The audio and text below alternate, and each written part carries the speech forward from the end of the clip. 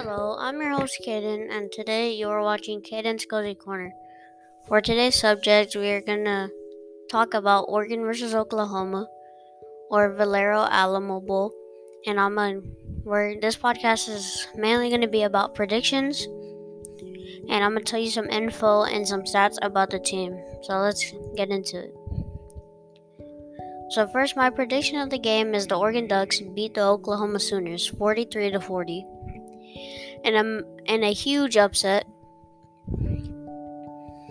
The matchup predictor says Oregon has a 29% chance to win, and OU has a 71% chance.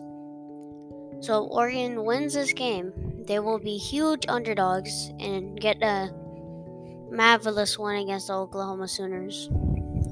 Let's talk about some season leaders and some stats real quick. So for passing yards, Anthony Brown, the Oregon quarterback, is 223 for 350, 2,600 yards, 15 touchdowns, and 6 interceptions. Caleb Williams, the OU quarterback, is 115 for 184, 1,600 yards, 18 touchdowns, and 4 interceptions. So, keep in mind, Caleb Williams has only played for half of the season. Because Spencer Rattler, who used to be on the Sooners, which he's now in South Carolina, started for half, and Caleb's only started for a little bit. So yeah. And then let's compare two of the running backs. So Oregon's running back has 193 carries, 1,118 yards, 15 touchdowns, and the OU running back has 184 carries, 1,111 yards, and 10 touchdowns.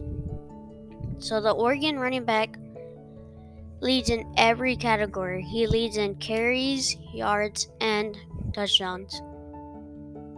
And let's look at the top receivers for each team. So receiving yards. The Oregon wide receiver has 35 receptions, 557 yards, 4 touchdowns. And for the OU leading receiver, has 30 receptions, 684 yards, and 4 touchdowns. So OU leads that side. He has less receptions, more yards, and the same touchdowns. And let's talk about some team stats right now. So points per game, or PPG, if you want to say it like that. Oregon has 31.4, and OU has 38.4. So OU leads Oregon by at least a touchdown a game.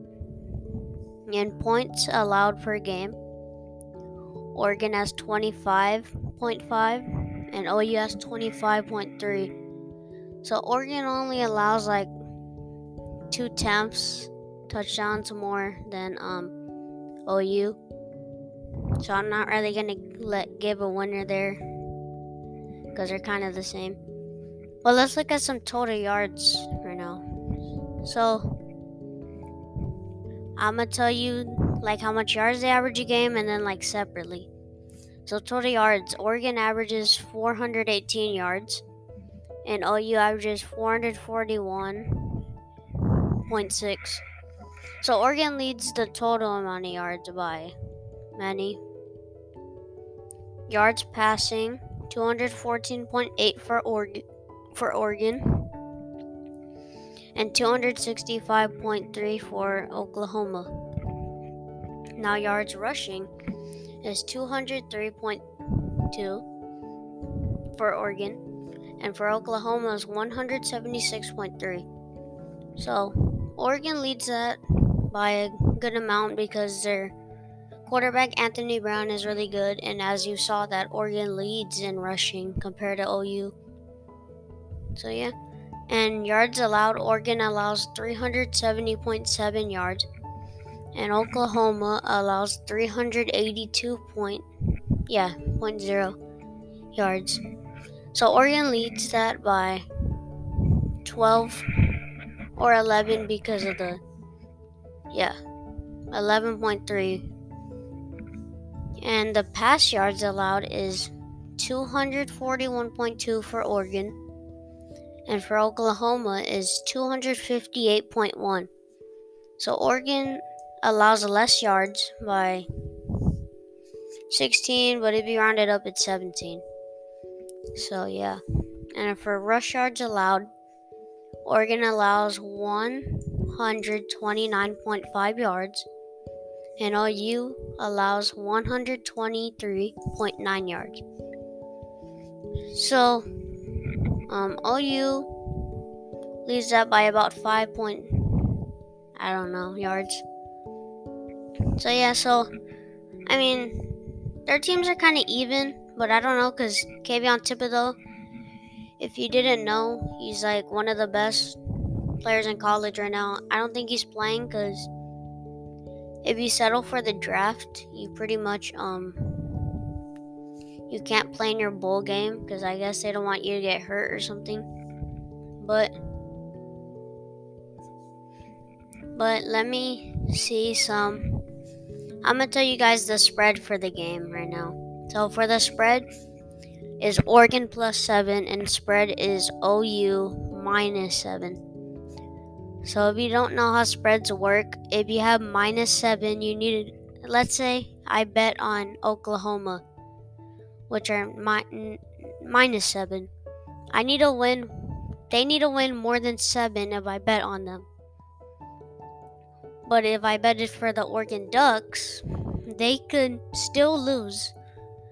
But if they lose from 7 or less, I still win the bet. But if Oklahoma beats Oregon by more than 7, the people that bet on Oklahoma win the bet. And there's also an over and under one. It's 5. So if you bet over on that, you think that the whole game is going to be over 62.3 or 0.5, which pretty much means they need 63 or more points. And if you bet under, they need to get under 62.5. So yeah, that's pretty much what all I have for you guys is I told you my predictions.